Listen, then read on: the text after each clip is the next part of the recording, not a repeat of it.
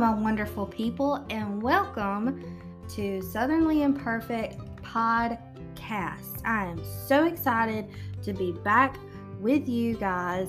I took a little break for a while because I was doing a series on grief and the different stages of grief and how to handle that. Grief can come in all forms, whether it be a loss of a job, finances, home, car, a person passing away as a friend or a family or an animal. Grief comes in so many ways. So the last one that I did not touch on, and this is kind of where I made the decision to take a break, was the last stage of grief, which is acceptance.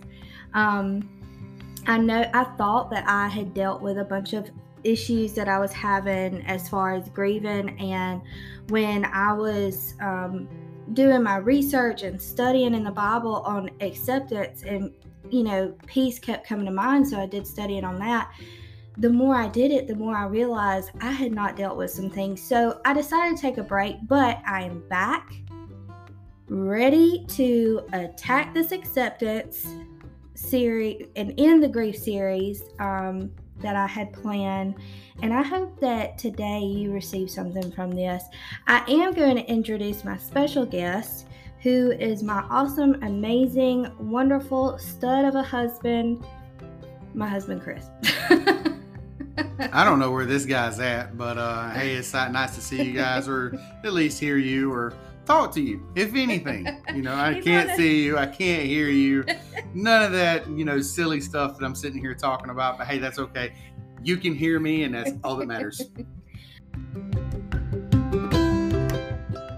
And the reason why I had him, I wanted him to join me today. I felt led to have him with me because we've been through a lot of the grief together.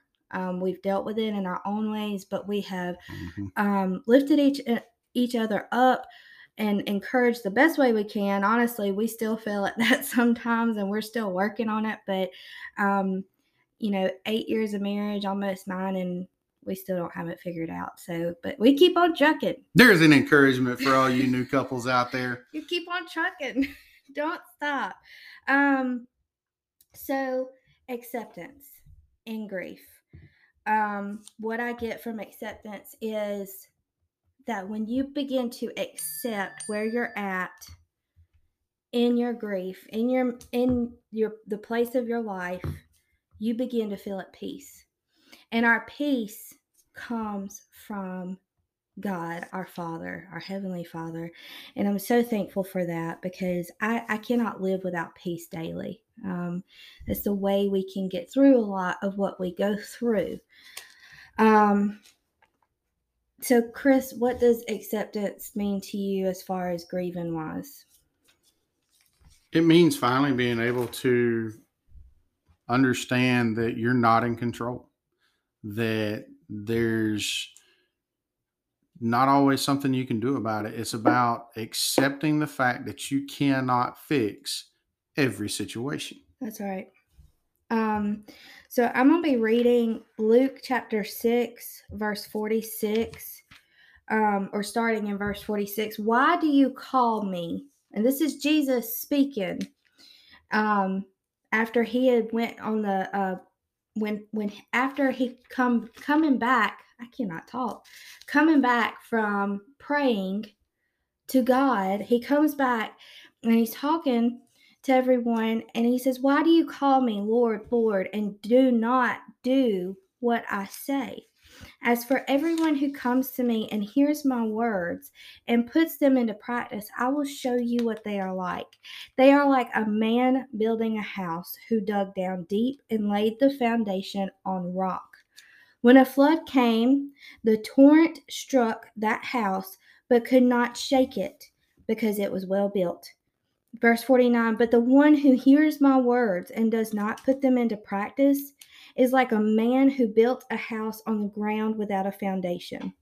The moment the torrent struck that house, it collapsed, and its destruction was complete. Now, stopping there, we've all heard that that saying of let your foundation be on rock. Do not let your foundation be on sinking sand.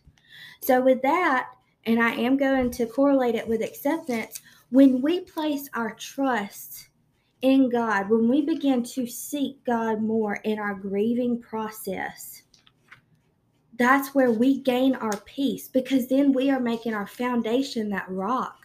We are making God our solid foundation on how we can, get through and cope with the pain, the burden, the hurting that we go through daily.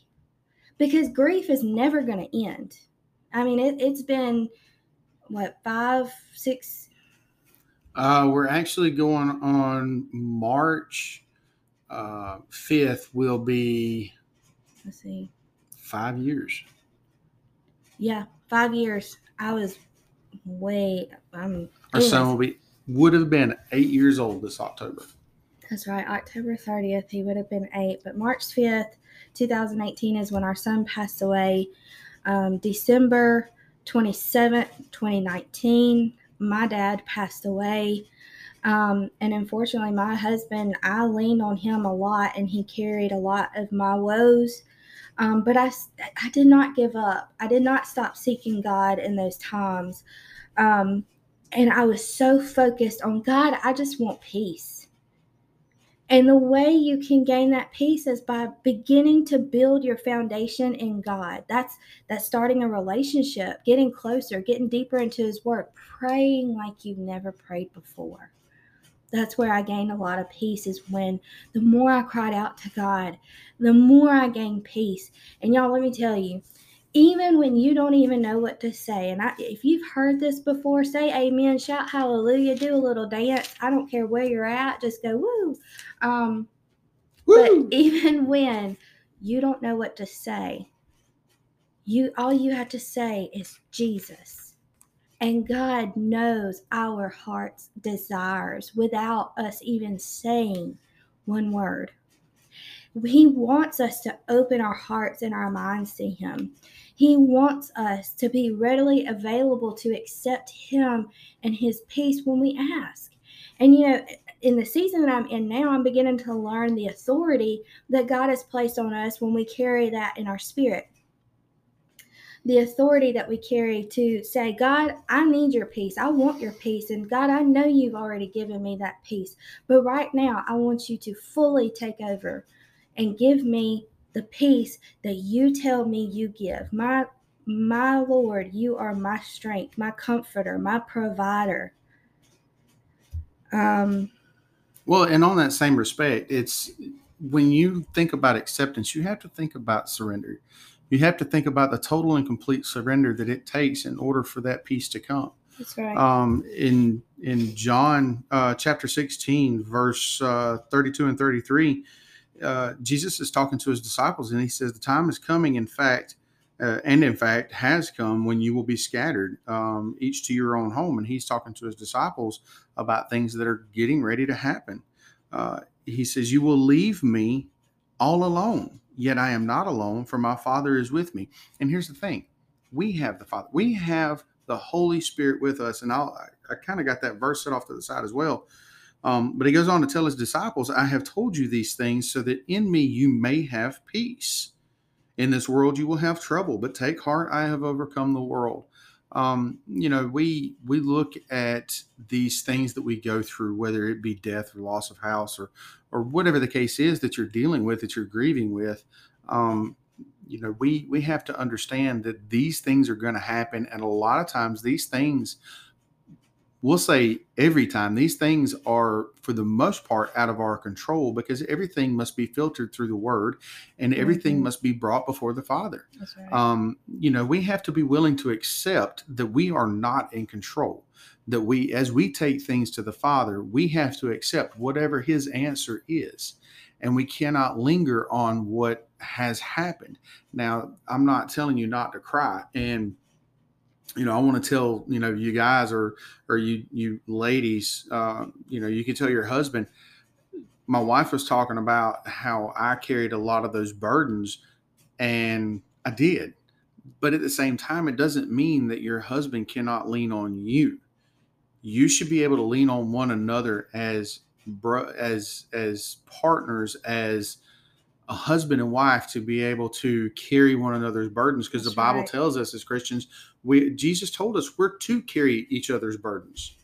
We're to be there for one another, and no matter what those burdens are that my wife and I have had, it doesn't matter if it's been financial, it doesn't matter if it's been spiritual, it doesn't matter if it's been physical burdens, it doesn't matter if it's been a loss of a loved one. My wife has dealt with more loss in the last few years than I have. I lost my son, and that was very hard for me. I went through a period during that loss for myself where I got mad. I got mad at God because through all this, I did not understand that just because I pray about it and seek God to heal my son, and it didn't happen, it wasn't that God was trying to withhold me having my son. It's that he knew there was a better place for my son. And he knew that there may have been things that if my son had made it, I'd have cared more about my son than I did about the one who saved him. That's right. I want to add Psalms chapter 34, verse 19. The righteous person may have many troubles. Now, righteous person being us, Christians, ones who believe in Christ. The righteous person may have many troubles, but the Lord delivers him from them all. Verse 20, he protects all of his bones. Not one of them will be broken. Guess what, guys? We're the bones. We're the bones that God is protecting.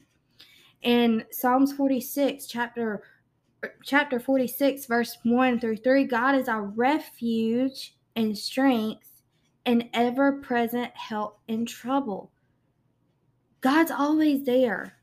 God's always, it always goes back to God, where we're going to lead you and guide you and say, guess what?